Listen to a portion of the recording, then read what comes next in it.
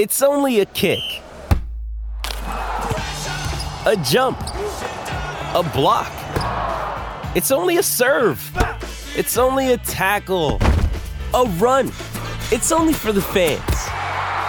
After all, it's only pressure. You got this. Adidas. Mother's Day is around the corner. Find the perfect gift for the mom in your life with a stunning piece of jewelry from Blue Nile. From timeless pearls to dazzling gemstones, Blue Nile has something she'll adore. Need it fast? Most items can ship overnight. Plus, enjoy guaranteed free shipping and returns. Don't miss our special Mother's Day deals. Save big on the season's most beautiful trends. For a limited time, get up to 50% off by going to BlueNile.com.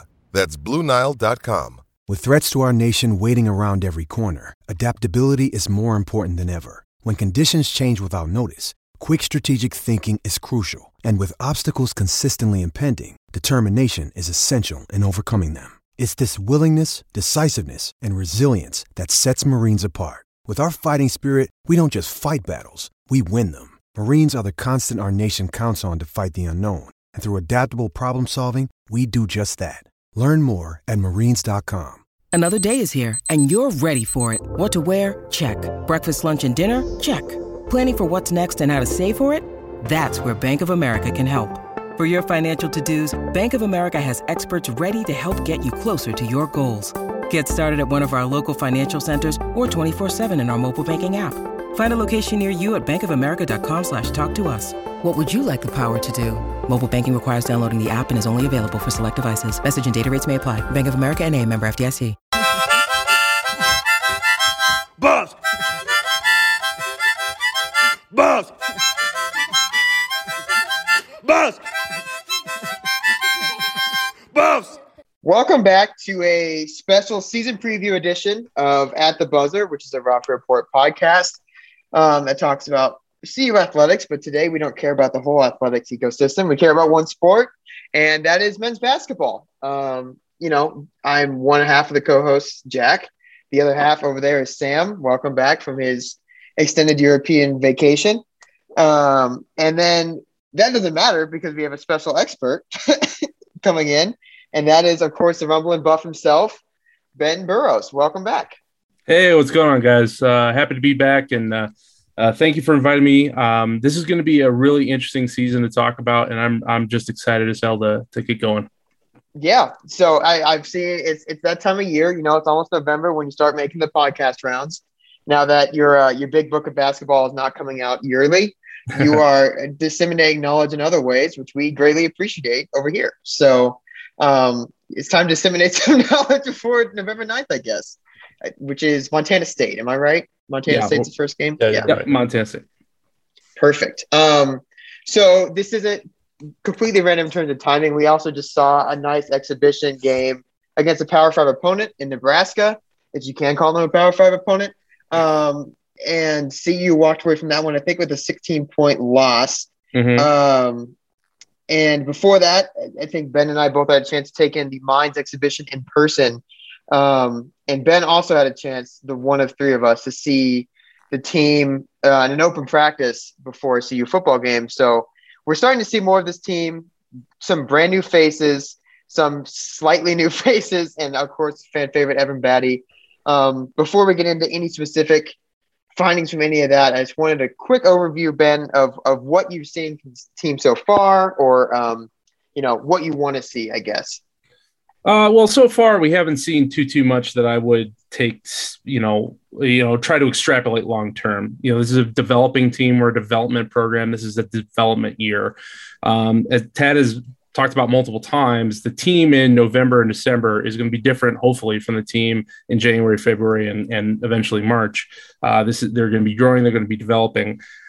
So if you sat down on Saturday and watched a Nebraska game, it was a little ugly. And, if you weren't really coming into the season prepared for that, you might be a little shocked.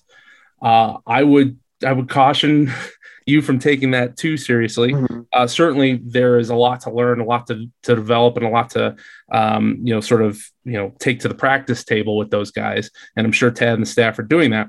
But in terms of how we should be approaching the season, I wouldn't take too much from these exhibitions. What we can take from them, however, is a good understanding of where the players are and kind of get a sense for where the rotation will be in a couple weeks, couple months. And I think we have some little stones that we can read, some little tea leaves that we can read in and amongst that. Yeah, I do want to caution. A lot of teams say they're young, and a lot of teams say they're young early to caution fans against, some clunker performances. We've seen the football team use that excuse a little one too many times. This team is actually really, really young. I don't think Tad mentioned this, but someone pointed out that Nebraska exhibition, there was 6,000 fans in the stands. And that was the first time 10 players on CU's 12-man scholarship roster had played in front of fans, period, because of COVID. Jesus. Yeah. And that's on the road in a Power 5 environment. That's, I guess it depends on how much you care about crowd noise and stuff. I think that would obviously affect you, especially if it's your first college minutes. You're going to be excited. You're going to be nervous and all those things. And if you want me to whine a little bit, I would also whine a little bit about how seriously maybe Nebraska took that. Like, they played their starters a little longer than maybe I would have expected. Hey, I'm not going to argue with it. At the end of the day, it's an exhibition. However they want to use it, that's on them. Tad's using it for a very specific purpose. And I'm not saying that's why we lost or that's why we looked bad, because there was a lot of ugly, particularly early in that game. But the whole point, you have to take the wins when you can in Lincoln these days. Right. The whole point of that scrimmage was to, as you noted, get those 10 players in front of a crowd before November 9th. And that box was checked, and that's really the only box I cared about. So let's just get into the Nebraska game. I think it's the one we might glean the most from before real play starts. I think CU went down in the first half. There was a 36-13 line, or maybe even a 39-13 line somewhere in there where Nebraska was way up. And it looked, from then on, it was pretty much in hand. I don't think there was anything. CU kind of got it close near the end. But you ended up with, I think it was an 82-68 score, 82-66 score.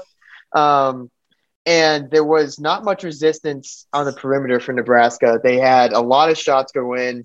Some of them were really good shots. Some of them were shots that if the CU player took that shot, I would be flabbergasted. But they went in. And then the other side, we saw again that CU went, I think, 3 for 18 from the 3-point line in that exhibition. So to me, the main thing that I took away from that is, number one, shooting's going to be on and off all year this year. Just young team, a lot of shooters graduated, and road splits anyways are not that favorable. And then number two, I don't know, it might take this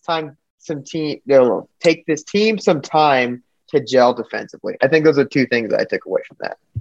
Well, it also leads into my overall outlook for the season. You mentioned that shooting was kind of ugly in scrimmage. And again, we don't want to extrapolate too much from one game, but last year, especially with the depth at the wing, with Dryhorn, with Sean Schwartz, et cetera, you had a bunch of shooters. You had a team that could, in some games, and they did do this, just simply outshoot opponents.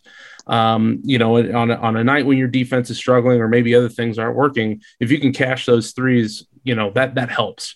And they don't have that depth this season. There are guys who can shoot. I have no problem with Keyshawn or even Tristan Jabari, taking those outside jumpers, Elijah.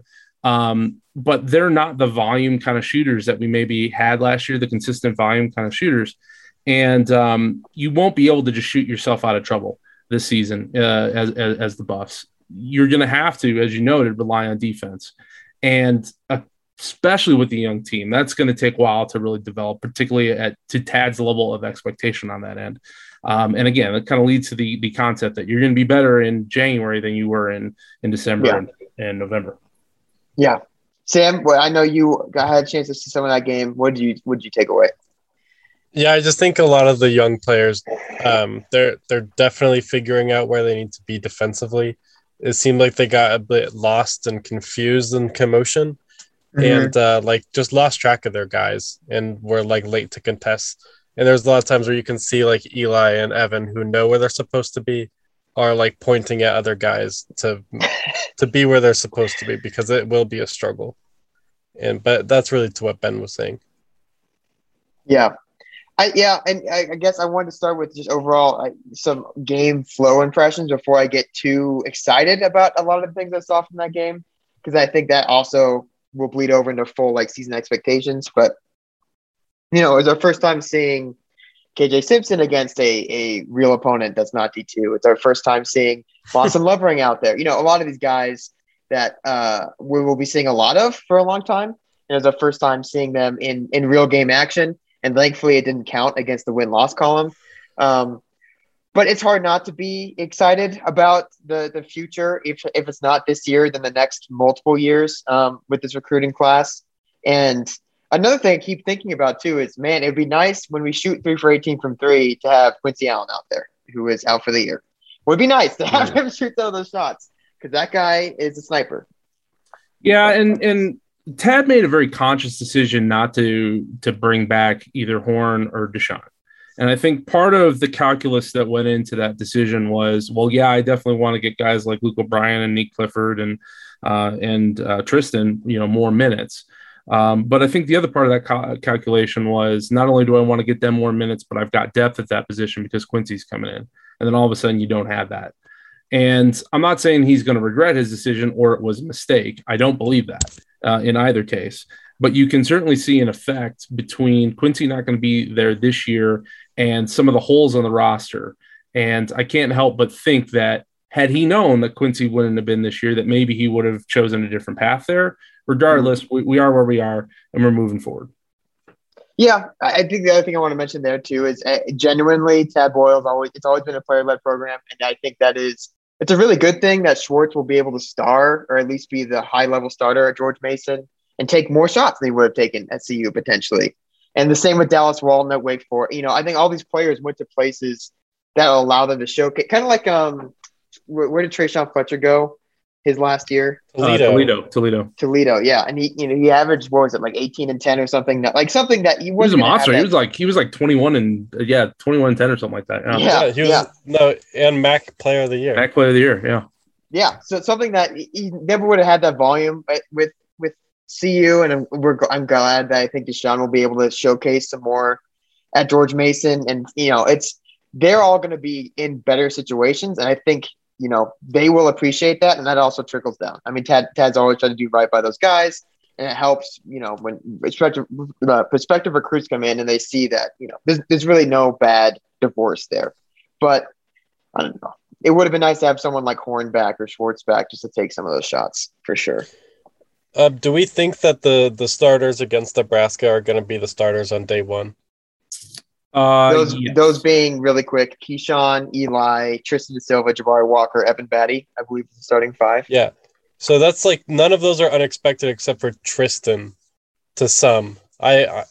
We've talked about that a lot about how Tad would lean, and it seems like they're going to go length and defense as much as they can to start games. Well, I also don't know where else you could have gone with that. Again, without Quincy, without having retained either Jariah or Deshaun. I think the starting 5 is pretty much in stone. And I think it will be throughout the season unless something weird happens or like Nick Clifford takes a huge leap. Although he's continued to really kind of impress throughout the preseason. Those starting 5 is pretty much in stone. And then I think your next tier, you're like rotational 3. I think we've got a pretty good solid idea of what 1 through 8 is going to look like. And then it's after that I'm kind of like, well, is it someone going to step up? For reference, my rotational pieces would look like KJ, some form of KJ, Lawson, or Neek. Who's first off the bench out of those 3? Not really sure, but game to game, those 3 are going to be the first set off the bench. And then more of a fringe role player like Julian Hammond or Luke O'Brien, they're going to get game time. Believe me, they're going to get game time. We're going to go 10 deep, particularly because I think Luke's going to be needed on the wing from time to time. But those are pretty much set in stone, but particularly the starting 5. Like I can't really see anything shaking that up from Taz's perspective right now, unless there is a big leap forward from someone like Neek. Yeah, I was thinking, we were thinking at the beginning of the season, they might run like a 2 guards and then Eli would play the 3. but it seems like they're probably not going to go with that, especially since they have less depth. Yeah, especially if the guard depth isn't there. Yeah, I can see I can see what you're saying. Okay, let's start KJ Simpson, but then you're a little short in the backcourt to start a game. You also lose that spark off the bench. I really look at KJ as someone who's going to bring in that energy every time he gets up off the bench, enters a game, both offensively but also defensively. It's going to be nothing but energy, and that's the kind of guy. Like, I kind of think back almost, and I don't want to compare the two because their games aren't identical. So don't go too far down this. But Ski Booker, right? Ski Booker's freshman year, he was spark plug off the bench. He was microwave off the bench, and I think ultimately that's the role that KJ will play, even though they're not necessarily directly comparable. Yeah. I think it's going to be the easy comp for a lot of people too, in terms of just like profile, especially physically. Both SoCal guards that came in. Yeah.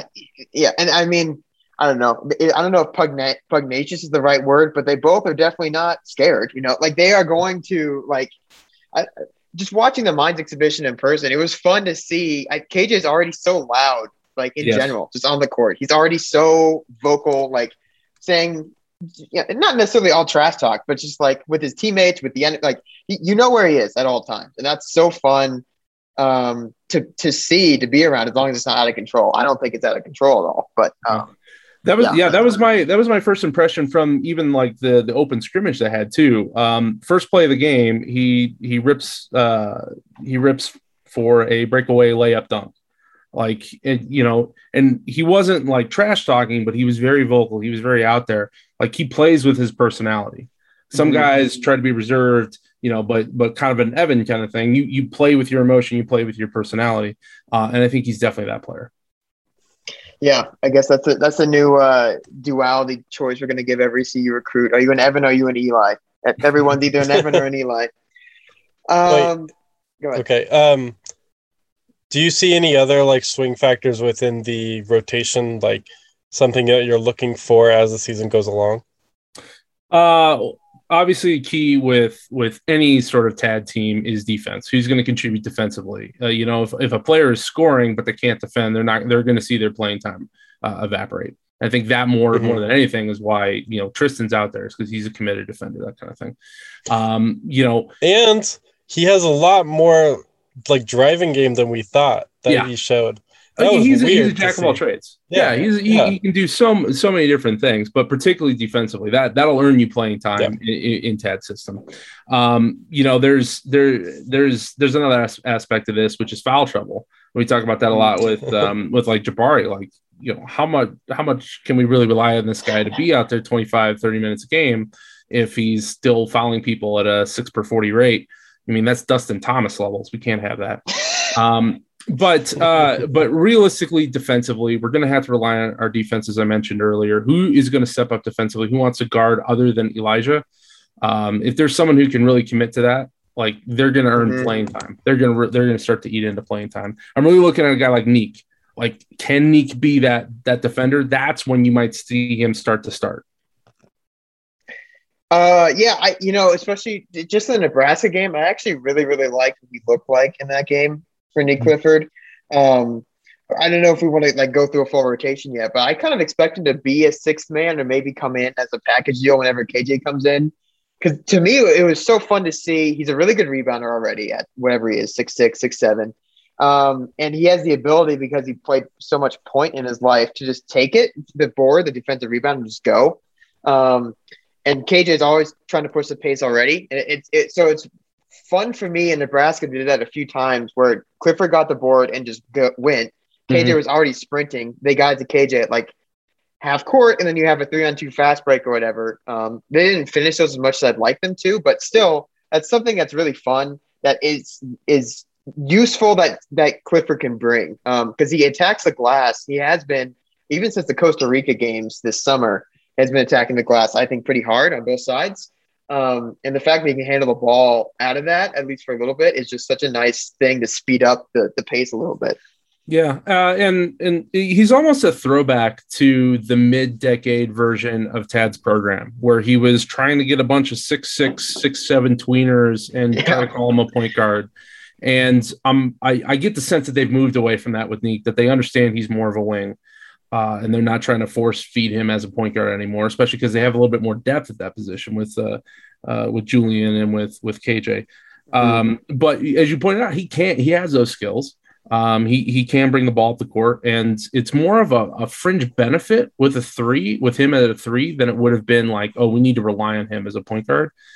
We've seen where that kind of goes with like a Deron Hopkins type, where we're just like, well, he's tall and he can handle. He's a point guard now. Like we've moved away from that a little bit, which I think is positive for the program. But yeah, I think if you're looking for a pivot player, a player who, if he really blows up, could change this team from being one way to another, like Neek is kind of that guy where he can really sort of take whatever the mix is and whatever it ends up being rotational wise and take it to another level.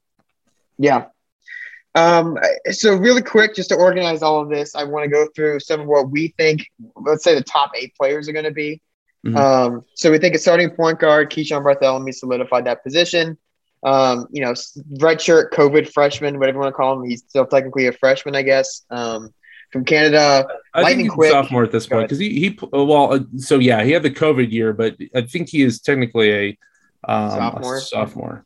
Okay, he's a sophomore, but after his senior year, he could apply for his 6th year. Yeah, is that how they're doing COVID? Okay, I think so. Yes, because he redshirted in 2019, played last year as a redshirt freshman. So redshirt sophomore, 3rd year in the program, which makes him a surly vet on this team for sure. Speedy guy. 6'2", what did you say? 6'2", like 180? I don't know. Not thick for sure. But I think he's a solid 6'2" as well. Like he doesn't play small. No. Yeah, and definitely he's not McKinley Wright in every aspect. We shouldn't try to force him in that role. No one's going to be. But he brings some things. He's a more willing shooter, I think, already off the bounce than McKinley was for sure. Taz mentioned a few times, McKinley Wright wasn't slow, but I think Keyshawn's really, really fast when he wants to be. And him and KJ both just have quite a bit of speed. So I think he's locked in as starting point guard for the season. Shooting guard, Eli Parquet has been locked in there for a while. We all know who that is. Defensive front runner, probably in the running for Pac-12 Defensive Player of the Year. I don't know enough about the other teams to know if he's going to be number 1. I would assume it's between him and Jaquez at UCLA, but I'm not sure. He's going to be on the list. He's certainly going to be on the team at the end of the year if he gets a full season in. I think that's somewhat of a reputational kind of thing because it's hard to put up defensive stats unless you're blocking every shot like a DeAndre Ayton would be or something like that. So it's a reputational honor. And there was between last year's postseason stuff and him getting awards there, but also there's a clear understanding that the 2 seniors on this team, Evan, who we'll get to in a second, and Elijah are both really strong defenders. And it's one of the standout parts of their game. And reputational wise, he has that. So yeah, he's going to be on that list at the end of the season. Yeah. Also worth noting is The Athletic. They did a thing on. They pulled all the players in the Pac-12 and the ones who responded, and the top 2 players of hardest to score on were Eli and Evan. Yep, which is always nice to see. Reputation, it goes down. I was about to say, Taz is going to put that. That's going to be his motivation when he wakes up. He's just going to put that on his vanity mirror. I would say he's locked in as shooting guard. We saw a bit more of the dribble in and pull up game at the end of last year. I think it's going to continue a bit this year. I like his shot, so I hope he shoots a bit more. I like his shot when it's open. I don't know that he can be a guy who suddenly flips a switch and I'm going to put up 3 or 4 shots a game, threes a game. Like, I don't think he can be that guy. I don't think he can be a score guard. I think he will get his points, but they've got to be situational. Nor do I think he has the mentality to try to force his own shot like that. Yeah. We mentioned at the top 2, he's one of the 2 senior leaders with Evan Batty. Eli Parquet is definitely more the quiet assassin type. Been challenged to be more vocal this year by Tad Boyle. And we'll see if that works out. I think Evan has enough voice for everyone in the room too, but Eli's definitely more of a do as I am. I'm going to show you how to act. Kind of in that Josh Scott mold, I guess it would be a way to put that. But another one of the leaders on this team for sure. At small forward, probably the most unsettled position. We have Tristan De Silva, 6'8", 6'9". I don't know. He's kind of still growing from Germany. Listed as 6'10" now, and what? Yeah. That would be nice. I don't believe it, but that would be nice. I kind of did a double take when I saw that at the scrimmage the other week. I was a little surprised by that. He doesn't feel 6'10", but hey, he looks 6'7". I think he's definitely he's gotten taller than he was last year for sure. I don't think he's 6'7", but I don't know. Like that puts him into. Regardless, he's pretty tall for a small forward. Gotten bulkier since last year. Another one of those COVID freshmen, so red sophomore, whatever you want to call that. Pretty younger brother of Oscar De Silva, who started at Stanford forever. And I don't know, he's super versatile. We've mentioned that on defense already. On offense, I like him because he just ungums the works a lot. He always kind of moves where there's not a body already, and does a pretty good job doing some of those short drives and interior passing. I think he's a really good interior passer. Yeah, the big thing with him is just high basketball IQ. Like he can play a number of different positions. He can even play 2 if you wanted him to. Like I think he can really play 2 through 5. Certainly 3 through 5. He can play any number of positions. He can guard any number of different people. He's your Swiss Army knife. He can really kind of fix a lot of problems, and I think that's really what Tad gets him. He's not a star player, but I don't want to completely shade him by saying this, but he's a role player and he'll play whatever role you want. And that's where a guy like Tad really starts to be like, oh, I like this guy. I mean, the glue guy, he'll make everything fit together. Yeah. I don't know. That term always seems a little bit like he's not an end of bench glue guy though. He's not like your Nick Collison dude. What? Though I hope he's Nick Collison. I'm not talking about that. Okay. Well, yeah. So, how would you describe Tristan's game? Well, I mean, like Andrei Kirilenko was also a glue guy. That would be a very fun comparison that I hope becomes true. AK-47. I haven't thought of AK-47 in a long time. Like I think about him every day. Yeah, he has a full back tattoo that I believe is like a Russian demon bat. So power forward is going to be Jabari Walker. Probably the most ballyhooed returner at the CU team. He's somewhere like 6'8", 6'9", and he came on the scene pretty heavily last year as a freshman. In between all of his fouls, he found time to score a bunch of points, and he just completely dominated Georgetown in the NCAA tournament game, which is a great stage to dominate someone in. I think he's probably the most natural scorer on this team. He's capable of being a number one option on offense. The thing I've seen so far this year with him that makes me a bit worried is I think both in Mines and Nebraska, he just checked out a bit at times. Maybe that's because the games don't matter yet and they're college kids still, but something to keep in mind is, there might be times like that when he just checks out a bit and gets those dumb, cheap fouls and has to sit. But I still think he can score at all 3 levels. He's a really fun guy to watch. And when he rebounds hard, he's one of the best rebounders, I think, in the conference. So, high motor guy. He's all over the place when he wants to be. He maybe isn't as athletic as you think he is, but he is a really good athlete, can do a lot of different things. Obviously, we've seen the shooting. He can stretch people all over the court. Really good stuff there. The foul trouble. Okay, so where are we getting here? So Mines, again, we're talking small sample sizes. We're talking exhibitions. The Mines game, I was a little concerned that, okay, here's a situation where his first opportunity to impress in front of a live crowd, right at home. Well, he picks up a cheap foul. Okay, how is he going to react? Well, his reaction was to keep putting himself in situations where if I was a ref, I would have blown the whistle.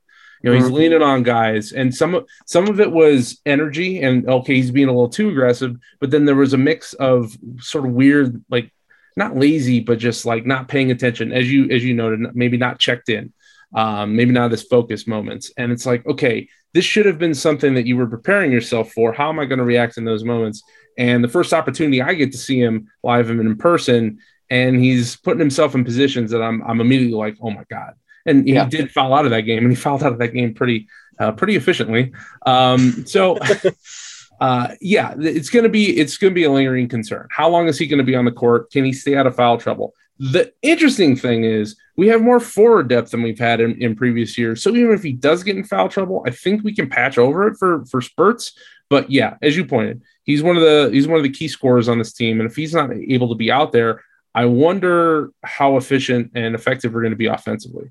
So he's got to stay out of foul trouble. He's got to cut that number of 6 fouls per 40 down to something in at least the high 4s. Can we get down to like 4.9 per 40? That would be helpful. Yeah, I mean, you mentioned the forward depth, but I'm worried that in games where he's in foul trouble, we're going to have to rely on Luke O'Brien to play some more minutes than we would expect. And I don't want to segue too quickly into the bench, but I don't necessarily feel comfortable with that. I don't know. Tad's not going to want to go small when he doesn't have Jabari, even if that's the best idea.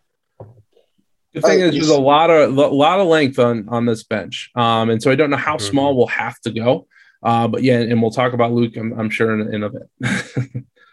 I guess here's a fun question: how many games this year is Jabari going to test the "you sit out with 2 fouls in the first half" rule? Almost every game. Yeah. Wow. Okay. There you go. Finally at center, we all know him. We all love him. We're all going to cry on his senior day. It is Evan Batty, coming back for what feels like his 20th year in CU, but it's really, I believe, his 4th on the court. And Batty is the unquestioned soul, heart of this team. Everything, he is the leader if you're going to pick one. And he embraces that role wholeheartedly. He is, an amazing teammate. We'll see him constantly pick other people up off the floor. You'll see him be a ball of energy. At center, he's a fun college ball prospect. He's like 6'8" and 260. I don't know what you want to call him. He's sculpted that 260 from fat to muscle over the last 4 years. And now he's just a big amount of fun. He's on offense, he's high energy. I would say he's comfortable in the post. And on defense, he's one of a great post defender with a lot of length and a lot of size. I don't know how to describe his game if people somehow have not seen his game, but that seems like a good place to start. Just energy and length and size. Yeah.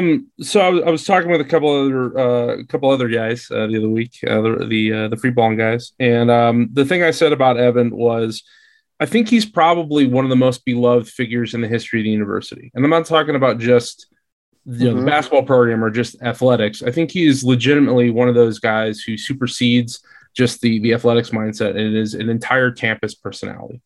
And as you noted, when he graduates, his senior night is going to be an emotional time for everyone who follows this program.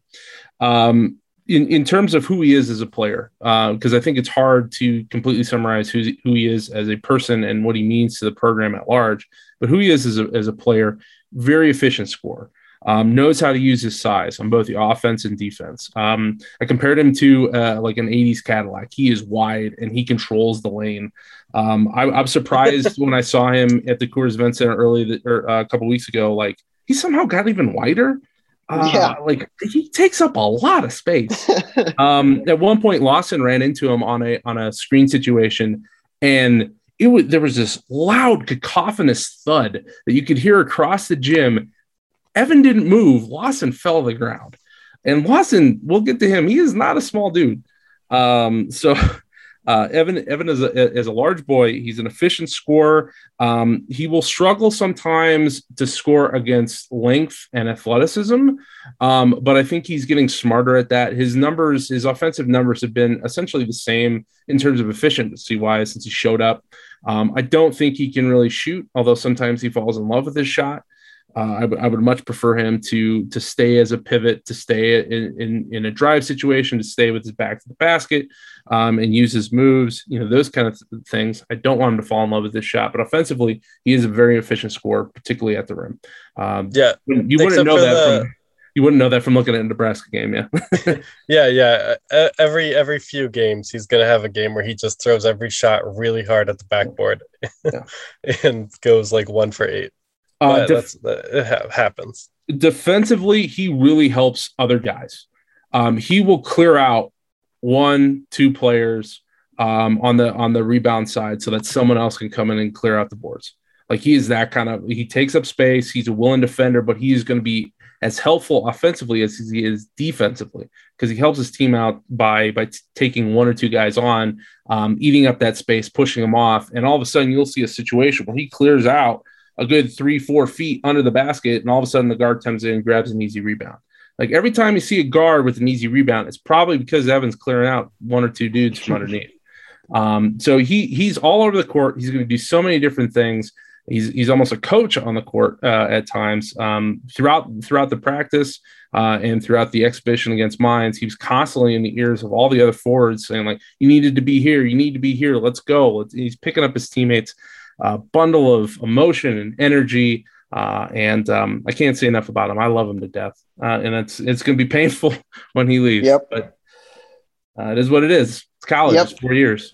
There's the, I'm sure, soon to be famous story that we're probably going to hear on a bunch of different announcers as they struggle for anecdotes about CU. But there, I think at media days, Tad mentioned that he was potentially holding open the director of player development spot for a full year after Nate Tomlinson vacated that to wait for Evan Battey to graduate before he filled it. And he would fill it with Evan Battey directly after graduation. And that's a big spot on your coaching staff to even contemplate leaving open. Eventually went to Zach Rubisam, who's a long-term friend of the program, and is a buff, is a true buff. Glad to see him back, but and couldn't go to a better candidate. But yeah, if Tad is thinking that far in advance and is offering that to Evan to leave it open for a year, like that's saying something. Yeah. I don't know what else needs to be said about their relationship. It's, he's going to be in Boulder for a long time. Everyone loves him. And last anecdote is I think he's probably the best charge taker on the team. I mean, he's ridiculously good at getting those charges for how big he is too, because we all know realistically, no one's ever going to get him down. So, great leader to have being the anchor of your starting 5. And then we get into the bench. 6th man, I would say, I guess, whatever you want to call that. First off the bench, we have some combination of Nick Clifford, KJ Simpson, and Lawson Lovering is what I'm going to say. Yep. And I guess that probably depends on the matchup, maybe, who comes in first. But let's just start with Nick Clifford.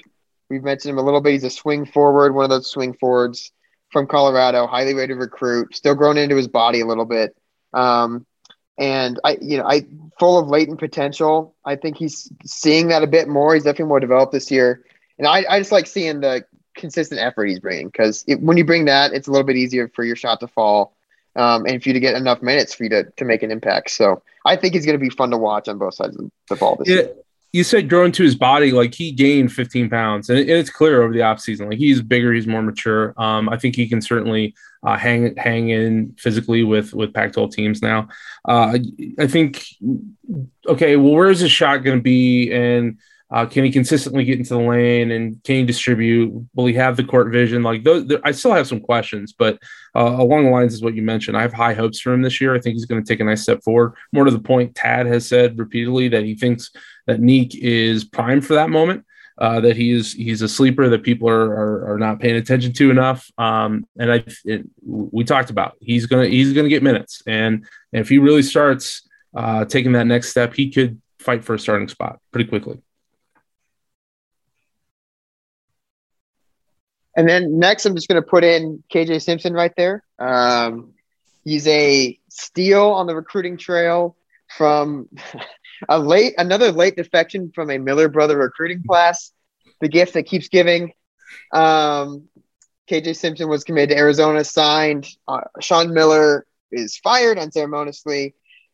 KJ Simpson releases. He comes into the CU program after Tad Boyle cut the relationship with him. Lightning Bug out of California scraping the bottom of 6 feet, maybe. I would say he's a little bit below that.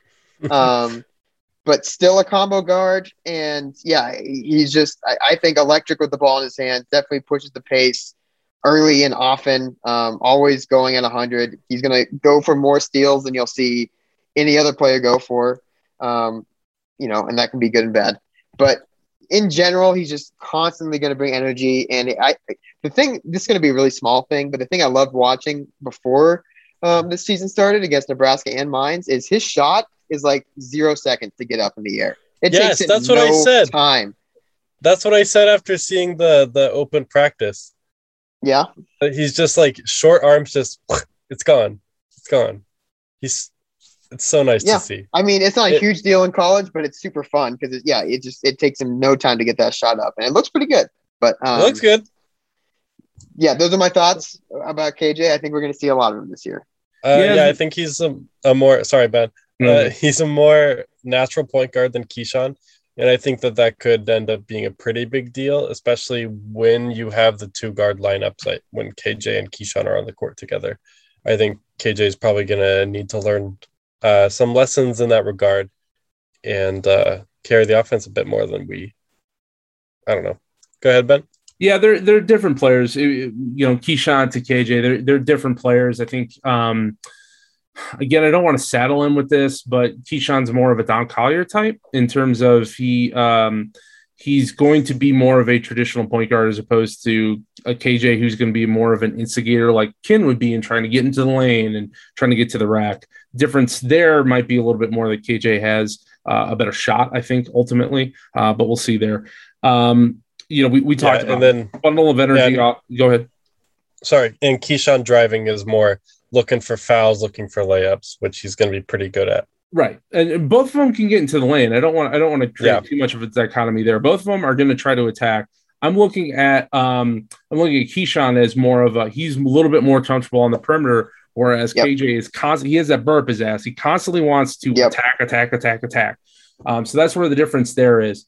In terms of KJ, as I mentioned earlier, I think he's good, a spark plug off the bench, microwave type, in the mold of freshman, ski, that kind of thing. Every time a Miller loses a job, we get a new point guard. So thank you to that family.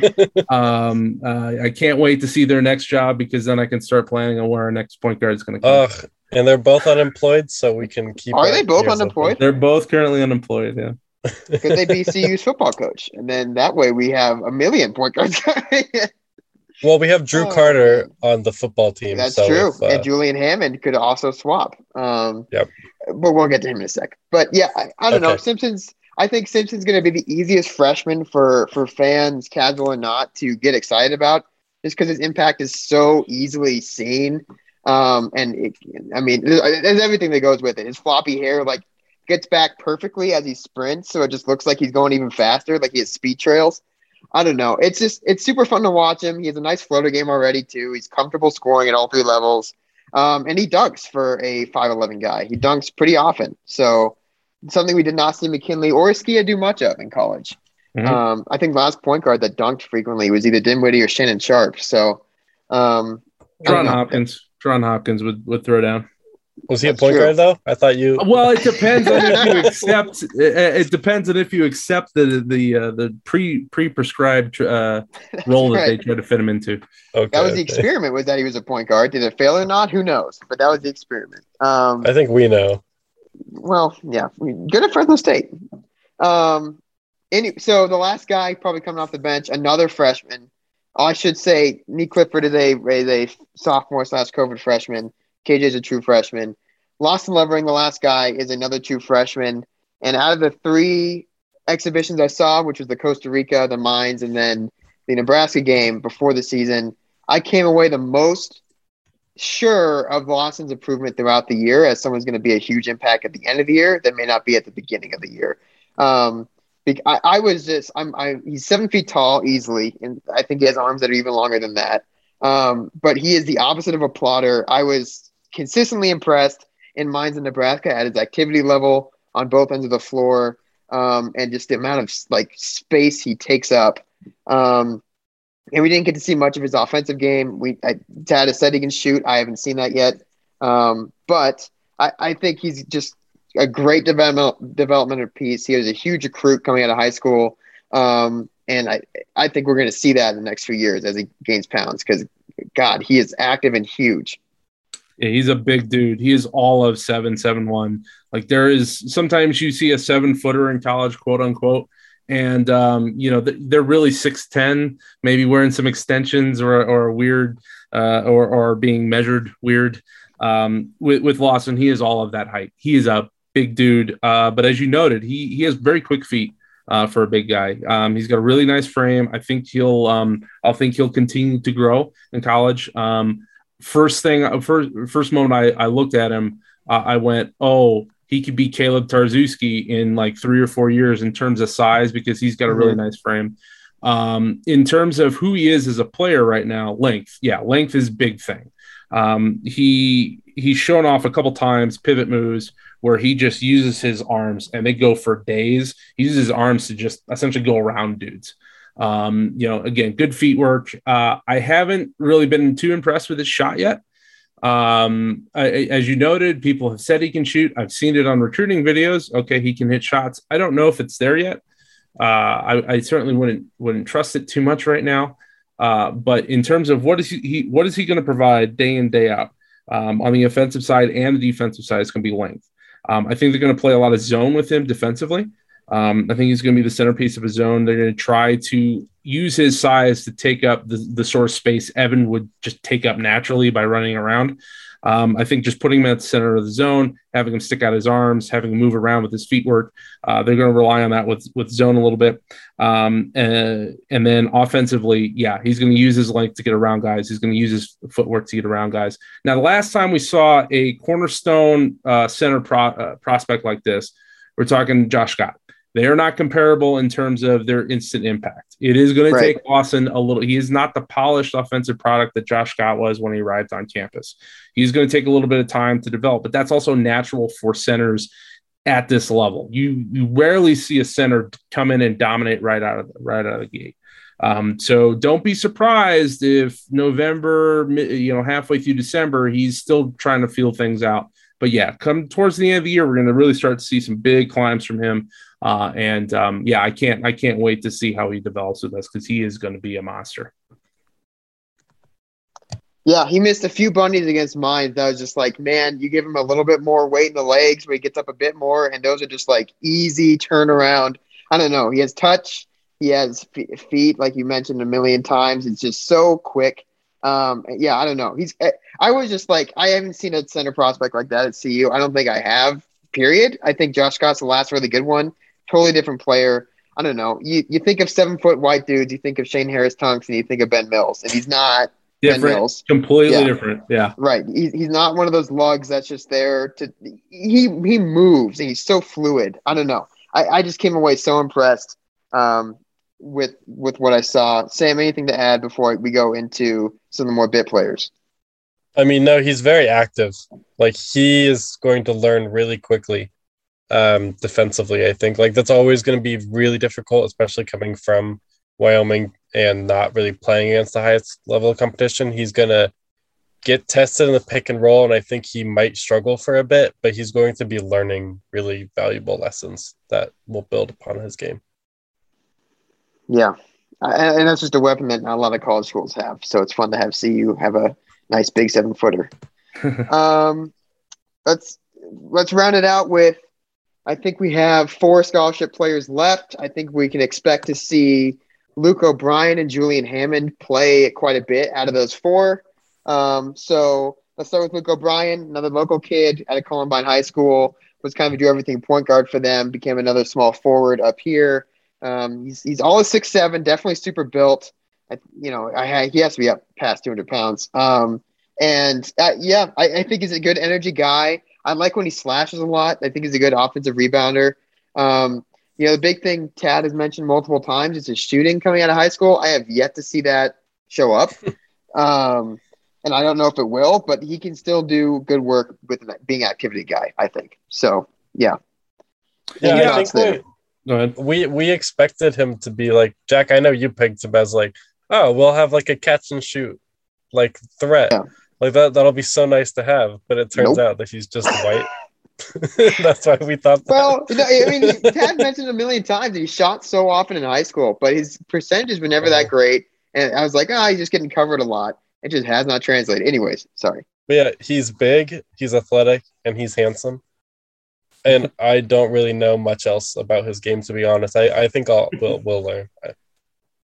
I think the image of Luke in our heads is often better than the product you'll actually see on the floor. Like I in my mind, I see a player ready to go, and then I see him on the court, and he's not there yet. His shot, he's got a quick release, but I think it's rushed at this point. I think he's trying to get the ball out of his hand so fast that it's not balanced, and he's not taking effective quality shots at the basket. He did fill out a little bit, sort of like Neek. He put on about 15, 20 pounds, and he looks the part. Like, he looks the part. I want him to have opportunities because, part of the justification for turning away a Deshaun or Jariah is we want to get a player like Luke more time on the court. Okay, but what is he going to do at that time? My vision of him is probably ahead of where he is as a player right now. Could he still develop into something? Sure, but time is starting to dribble through the hourglass. So yeah, with Quincy sideline, he's got an opportunity, but he's got to take advantage of it right now. The other piece we have is yet another local product. Tag continues to dominate the top of the state of Colorado. We have Julian Hammond coming in, and every time I keep thinking, like, oh, is it Donald? But I know it's not Donald Hammond. That is an Air Force quarterback that beat CU at CU in 2019. It is Julian Hammond. And Julian Hammond was a quarterback and a point guard for Cherry Creek for 4 years. Comes into CU, focuses on basketball. A bit taller, I think, than some of the other guards we have. He's around Keyshawn's size, maybe a little taller. And another thing, coming out of high school, he was another guy that was pegged as a shooter. I'm definitely seeing that a bit more with him than with Luke O'Brien or some other players. This is going to be mean to everyone, but I'm still going to plow ahead. But I think what I've seen so far is he's kind of what I wanted Xavier Talton to be. In terms of a guy that'll get you 15 minutes or 20 minutes, and he'll do okay in every aspect. He'll run the plays you ask him to run. He'll move the ball. It won't ever stick, and he won't get completely destroyed. He's not going to be the guy that people pick on defense, I think. But still young, and I think that the headline on him is he's a pretty good shooter, and he won't lose you games. Two things I keep thinking of. If you could tell me right now that he'd have Xavier Talton's career, I'd take it in a heartbeat. Right. He heaped a lot of crap on Xavier when he was in school, but he was a good player, and he forged a pretty strong career for himself at CU. Mm-hmm. Julian, having played football for so long and split for so long, this is really his first opportunity to really focus on basketball. So it's a little bit of a project. I did like what I've seen so far, like the scrimmage and the exhibition against Mines, particularly. Like, I liked what I saw from him. Speed. He's got really good speed, really good quickness. I think he can be a fringe one or a two to spell. When we need someone to be in there for a couple minutes a game. I think he needs time, but then ultimately, I think Xavier Talton is kind of probably a good comp for him. Ultimately, about where he could be. And if he achieves that level, that's a pretty strong use of his time here. Yeah, Sam, anything to add? No, but we can move on to Javon Ruffin, who I hope will play. I hope he'll come back healthy sooner than later, because I don't really trust Julian Hammond yet. I don't think he's going to be ready to play major minutes. So, well, I guess that's kind of what I'm trying to say is, like, I think if at the end of his career, Hammond is a guy, maybe Dom Collier is the same thing, where it's like you put him on the court for 15 minutes or 20 minutes, the offense is still going to run, you're still going to get pretty good shots, and he's still going to defend. I think that's really good. I think that's a really good thing to be. But, so let's get to Javon Ruffin. The other guard signed, another true freshman.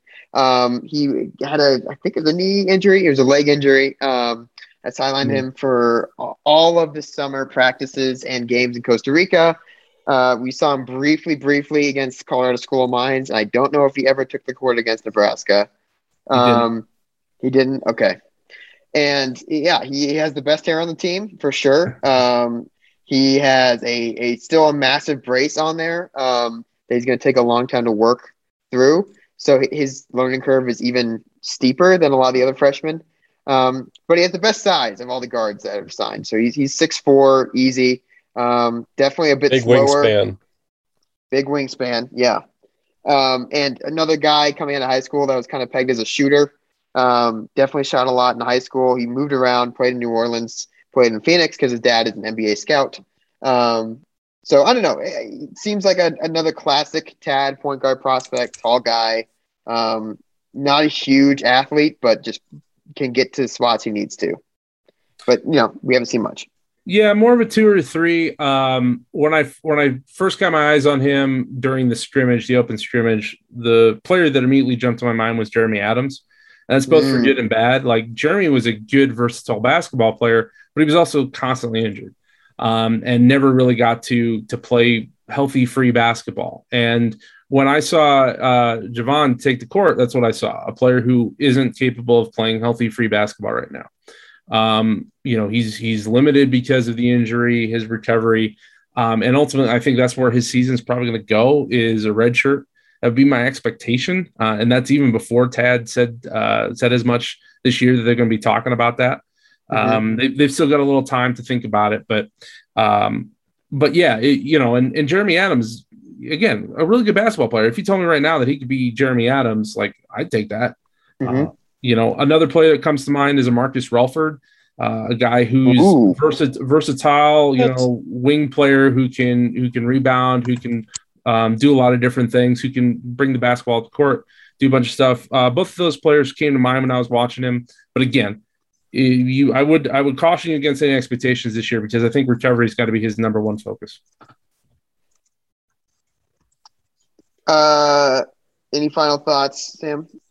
No, I think I saw his high school clips, and I see like a big guard who can like initiate and shoot a little bit. But I haven't seen him in person really, and I don't think we will for a while. I hope that he can play, because like my idea of Javon Ruffin is a better player than my idea of Julian Hammond, even though I have really no evidence to say either of which is better. So that's kind of where I am with like the 10th and 11th guys on this team of like mostly unproven players. It's just hard to tell anything. Well, and we don't really need to for 2021, 2022. Yeah. So yeah, he's not going to be the key to success or the reason for failure, no matter what. Unless I missed anyone, the last guy is Quincy Allen. Am I missing anyone? No, that's all 12. Yeah. And he is out for the year with a hip injury. We've talked about him a bit. Was I think the second commitment in this class. He was really early. He visited before COVID. And Lawson was first, and then Quincy. That's right. Okay. Yeah, highly rated out of DC, which is a far pull for Tad Boyle. We talked about him when he signed. I still think if there's a guy, he would be the guy I would vote most likely to drop 30 in a given night. I think he's just such a natural scorer. Good athlete, great shooter. That's a good recipe for offensive success. The thing that people have knocked him on coming out of high school is his motor. It runs off and on. So maybe a year away from the game will ignite some more fire, but we won't see him at all this year. Still an exciting piece in the years to come.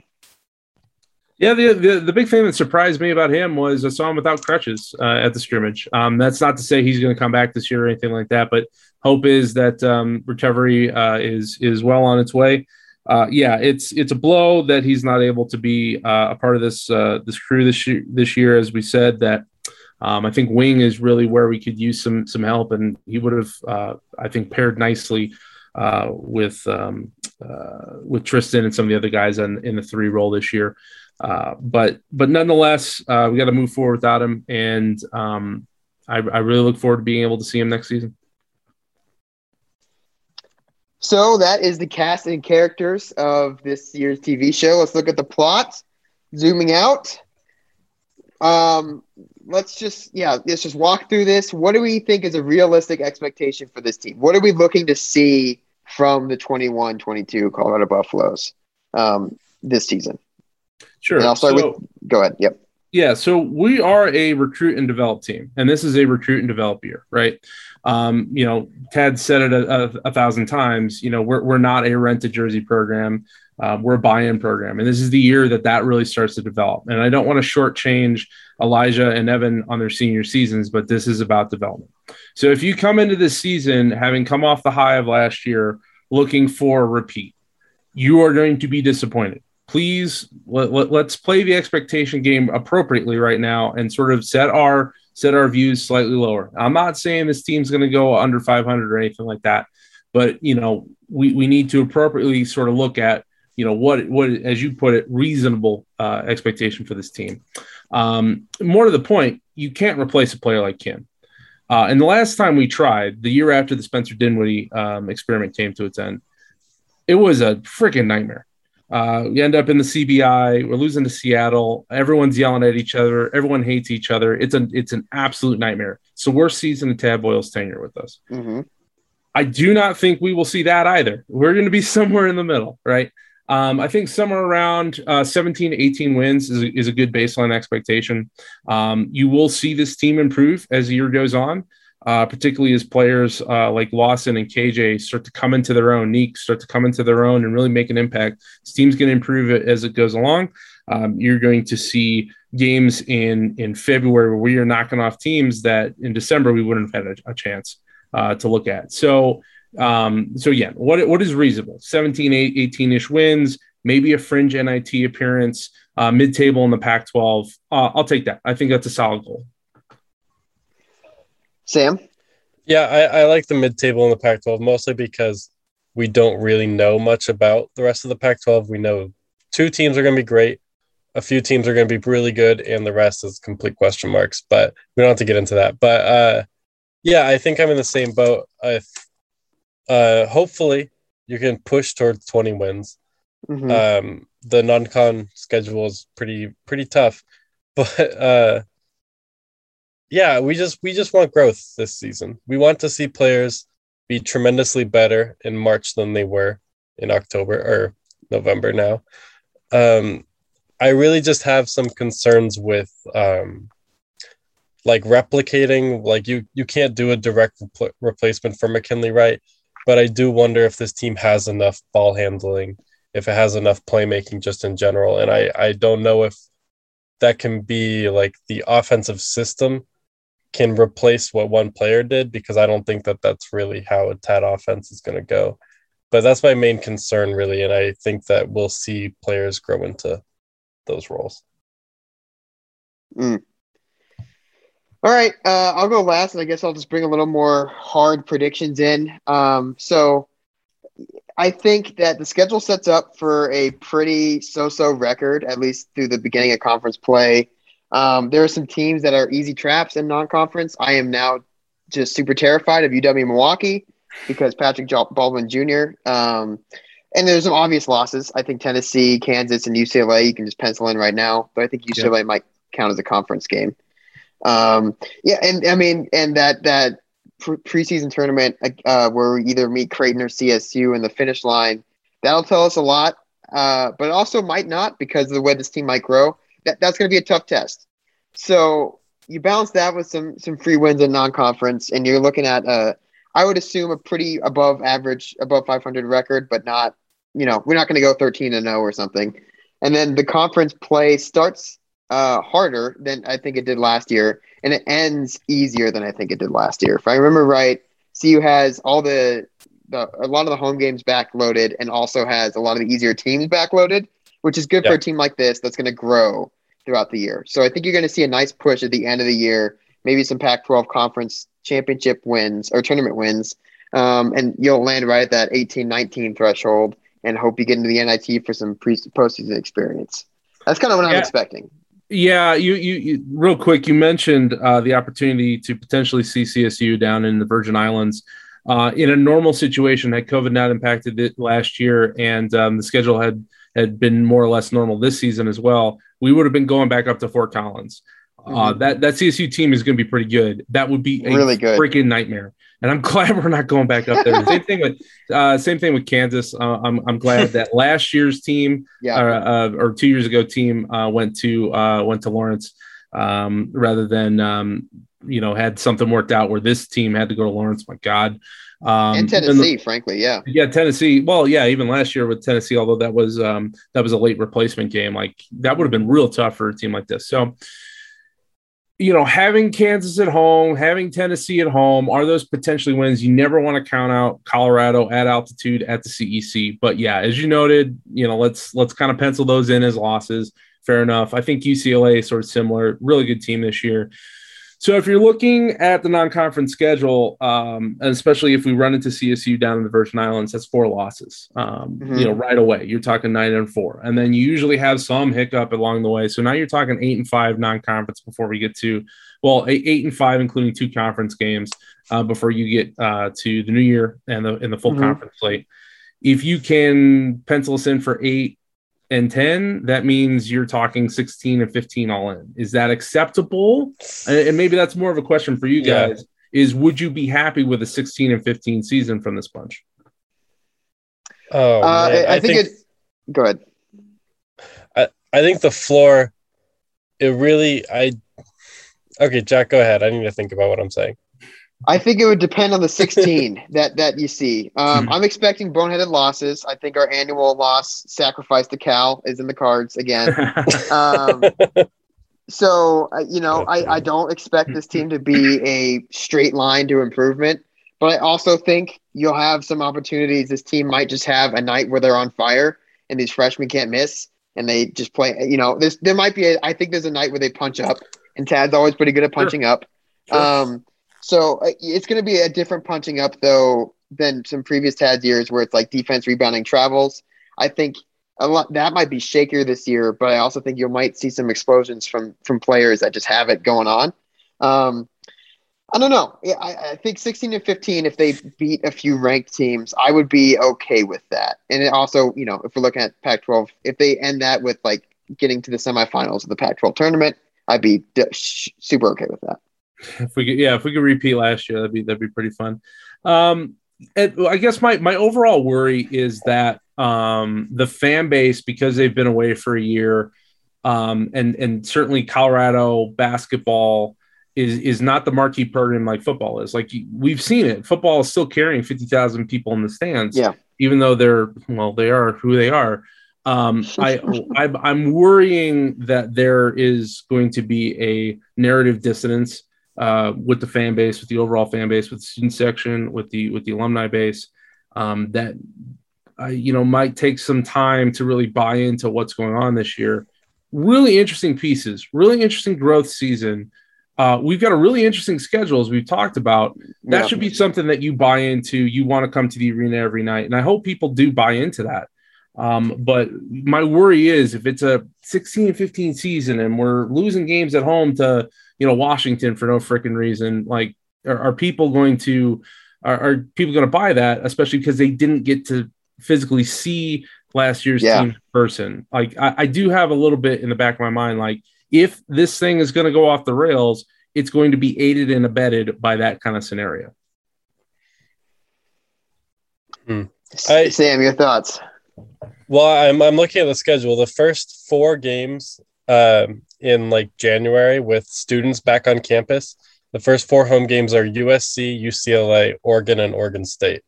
That could be.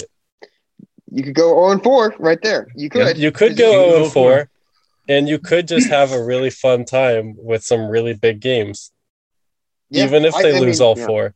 Yeah. Like we talk about like the 16-15 record. That would be pretty bad in my opinion, considering the veteran talent on the team. But the McKinley Wright, Tyler Bay freshman team, they went 17-15, and we were so hyped about that. Yeah.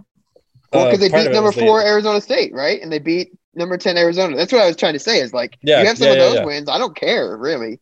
If you have some of those, go 16-15. It's interesting you bring that team up. I mean, that team came to fight every night. Yeah, they didn't win. They didn't win every game, but even games like South Dakota State that year, like not a lot of people who aren't basketball heads. Yeah, Mike Dom. Yeah, exactly. Not a lot of people who aren't basketball heads would have probably looked past that game on the schedule. I couldn't wait to get in the arena that night, and that game was more than enough for me. And it proved to me that team was ready to go. If we have a night like that against Tennessee, or if we have a night like that against, you brought up UW Milwaukee, where it's a really intense basketball game that we sort of eke out against a really good opponent, like that'll tell me more about this team than almost anything else will. And if we get that sort of energy, that competitiveness, that fight, particularly out of the freshmen early, that's going to go a long way to telling me where this program is going to be over the next 2 seasons.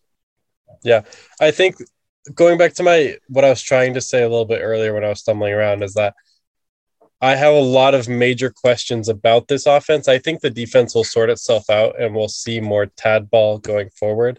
Mm-hmm. I think that the offensive questions for me really, they could cap the ceiling pretty bad for the season if again, Keyshawn doesn't develop as a ball handler, if Jabari Walker proves inconsistent, or like he just literally isn't on the floor. Like I can't look up and down the roster and think, oh, this guy's going to be good for for 10 points every night. Like, I don't think that there's a single player on the team who can be really depended on consistently. That's a fair point. Yeah, it's a fair point. That scoring is going to be by committee a lot of nights. We don't have a guy who's going to get you 20 every night. That's a word, particularly at this level. And that's why it's defense first. You see this team playing defense, that's going to go a long way to how competitive are they going to be in a month or two's time. Yeah. And then again, the shooting too. Like if you're forwards or if you're big men or your best shooters on the team, that's usually not good. I think Key will surprise you. I think Keyshawn will surprise you. His shot's fun. I mean, He's smooth. He launches. I think we've discussed the floor by proxy. I think with 16 to 15, though, some of us might have a lower floor, but I'm going to cap it there. Let's look at the ceiling. Let's look at a best case. If Jabari does become a night in, night out scorer, chops down the fouls. If KJ becomes the Pac-12 sixth man of the year. If Eli's Pac-12 defensive player of the year. We're locking people down. We have enough offense to scrape by. What are we looking at here? What is it? NCAA tournament again? Ceiling? Depends. Yeah.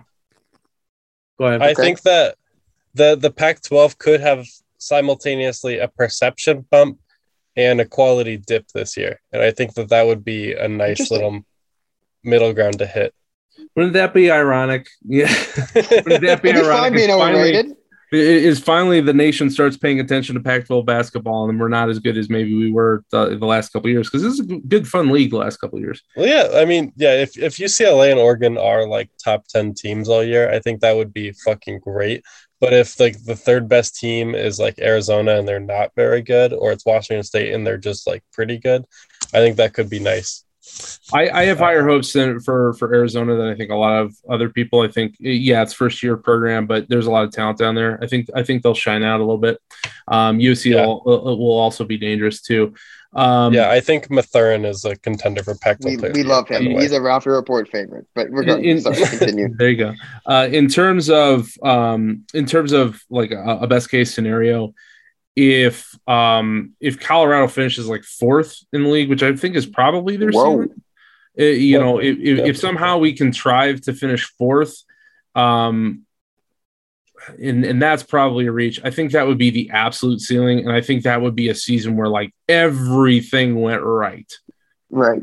I think more realistically, your best case scenario, or you're like 80 percentile top range kind of thing. That's more like a fifth place finish in the conference. And maybe given the fact that the league is a little bit more well-respected now after last year's March runs, you might talk about 12 seed. Yeah.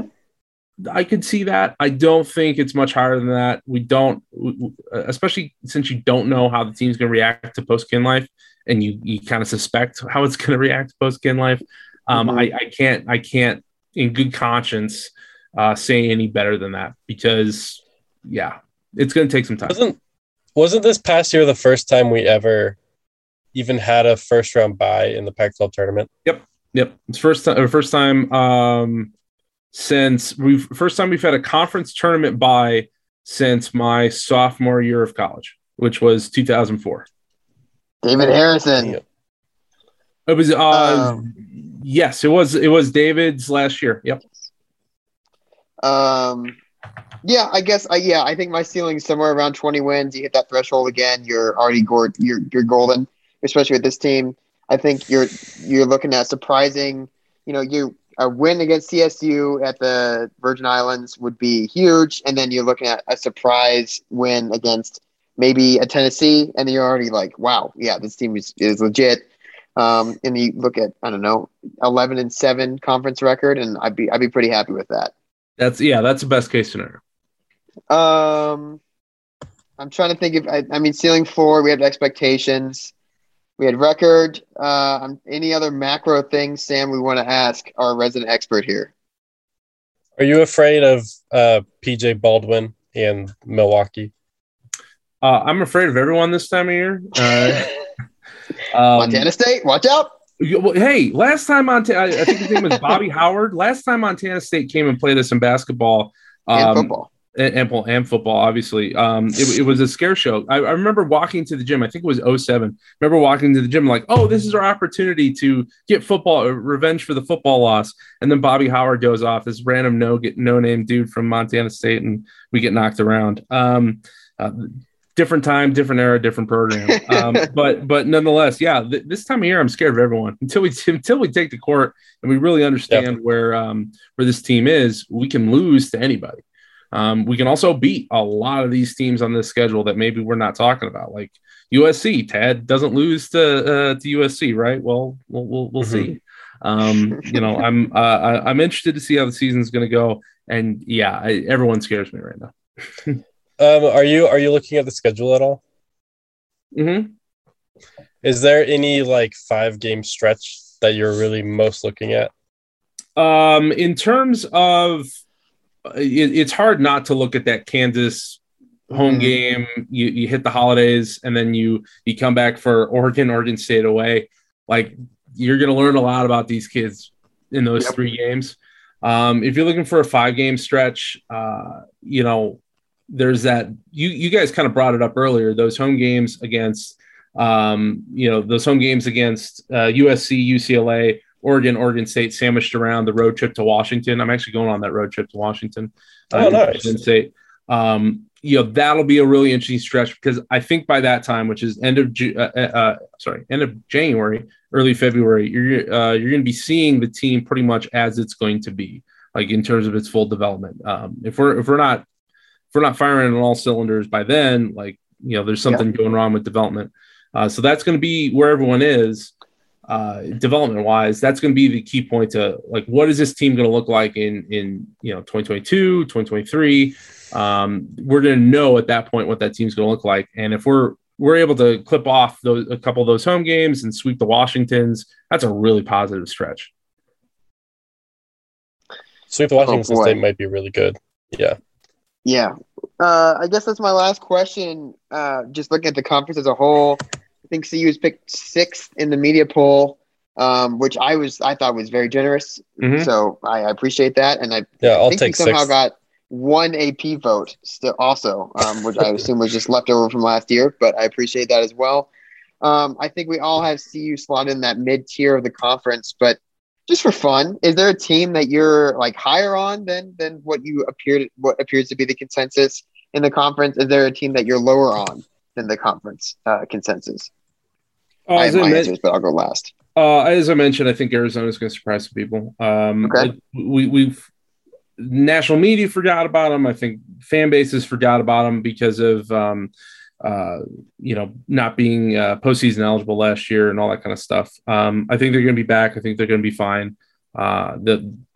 They'll be strong. They'll be a strong team. In terms of programs that I think are probably too highly ranked, I'm not as sold on Washington State as others, although it's always a tough trip to Pullman. Oregon State as well. I think they got a lot of credit for a couple games in March last year. Cool, and I'm glad that the Silver Fox up there was able to save his job. Good for him. Bumped all of our Ken Palms. Thank you. Yeah, I think that there's going to be a rude awakening when they see the court again, especially with the Thompson brothers out of there at this point. they're going to fall back a bit, and we'll see how they end up being, and maybe they'll prove me wrong. But that's a team that I think is going to underwhelm. Sam, I agree on both of those, on Oregon State and Arizona. I am a little bit. I'm a little bit worried that UCLA was a fringe NCAA tournament team, and their offense was a bit hit or miss. So I don't know if they should be a top 5 team. I think they'll be really good, but we'll see. And then I'm always generally lower on USC, but that's because I don't believe in Andy Enfield's basketball program. Yeah, you guys are taking all of my picks. I'm going to go the opposite way.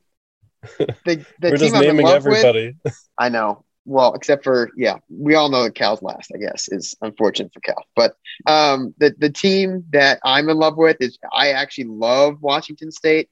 And part of that's just because of the way they play.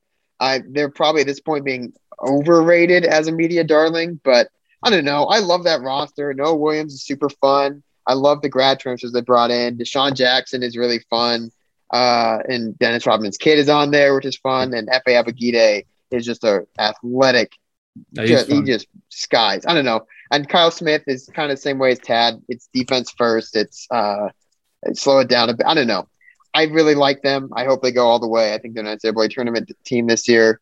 The team, if you took Oregon State, which is going to be my easy answer, I'm so down on them. I'm going to be fading them pretty hard because their main guy is who? Is that is it Alatishe? I love Alatishe. It has to be Alatishe, and he's good enough. I mean, the tournament run was Ethan Thompson making nutso shots for 40 minutes, and it worked. But that's what it was. So that's not going to be possible this year, and that's not going to help them. Another one, Washington could be better than expected too, just mostly because they brought in competent guards. I'm anti-Mike Hopkins though. I mean, maybe they haven't had quality guards like at all in like 3 years, I think. But it's like Dejon Davis and Brandon Terrell Brown. I don't think Mike Hopkins is really understood what he wants his program to be. Like, I don't think he's had a very coherent vision. It'll be interesting to see if he finally is sort of like, this is what I want my program to be. This is what we're doing going forward, because he's tried to plug and play with different people, bring in transfers, and it's never really fit. Like, it's never really gelled. Particularly since some of the big guys graduated a couple years ago. Mm-hmm. I get the sense that his time's running out. Do you know what his contract looks like though? I don't. No. I don't have it. No.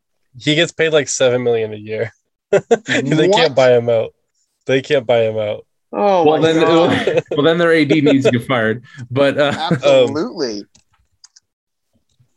Yeah. Okay. Their defense is. I want to mention Matisse Thybulle because it looks like he can't coach a good defense without Matisse Thybulle. Well, Matisse Thybulle, he plastered over a whole bunch of other issues. I mean, he's a singular player, right? He's NBA caliber talent.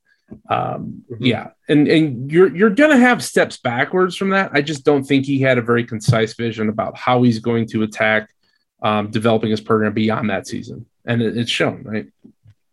Yeah. Okay. Hopkins is guaranteed $12 million in buyout money on his contract. Oh no, that's Carl Durrell money. Not that I'm looking at his buyout. Yeah, that is disgusting. And that sounds like they're going to have to replace Jimmy Lake and Mike Hopkins in short order pretty soon. It's borderline negligent and criminal that a basketball program based in Seattle is bad, like poor performing. It's insane because so many people come out of that city. I mean, you should say the same thing about say the same thing about Cal Berkeley. How could you have that much basketball talent right there? I agree. Yeah, that's malpractice. For 20 years. That's East Bay malpractice. There's no reason that Cal should be that bad. I just don't know. Yeah, I guess I don't know. Cal just doesn't seem interested in participating. So that's why I'm going hard after Washington. But was that our final thoughts? Final thoughts. Shout out to Wilhelm Breidenbach at Nebraska, who is way too fucking goofy to be on a bad team like that. If you couldn't laugh, if you couldn't laugh looking at him just throwing in buckets on Saturday, and talking trash on his way back. Yeah, he's a top 100 recruit too. Yeah. He's going to be good for a long time. It's crazy. It's hilarious. If you can't laugh watching that kid play, you're in the wrong business. Sucks that Fred Hoiberg actually has talent in that program, and they aren't just a wasteland like they have been. But I guess it's a good test. And that's the last bit we saw of CU before their game against Montana State, November 9th. That's the month we're in. November 9th at home. Thank you so much, Ben, for coming on. We kept you longer than expected, but that's because your knowledge is just that great. So thank you. Yeah, happy to be here. Thanks for the chat, and we'll see everybody at the CEC on the 9th. Yep. Thank you, Ben. Can find him. Oh, I'm going to plug him. Shut up, Sam. I'm doing plugs. You can find him on Twitter under the name Benjamin Burrows. I think it's at Rumblin' Buff with no G. Is that right? I believe it's at Rumblin' Buffalo. Okay, there you go. You also can hear him on Freeball Podcast. They have a Patreon podcast where he came on to dissect the team over there. We love those guys, Tyler and Will. So before you jump into the CU basketball season, after another vacant CU football season in November, make sure you listen to them as well. And we're all getting excited, and we're ready to watch a new era of CU basketball. Yeah, and we're not going to talk about football on the pod. So thank you, Ben. Yeah, absolutely. All right. See ya. Bust.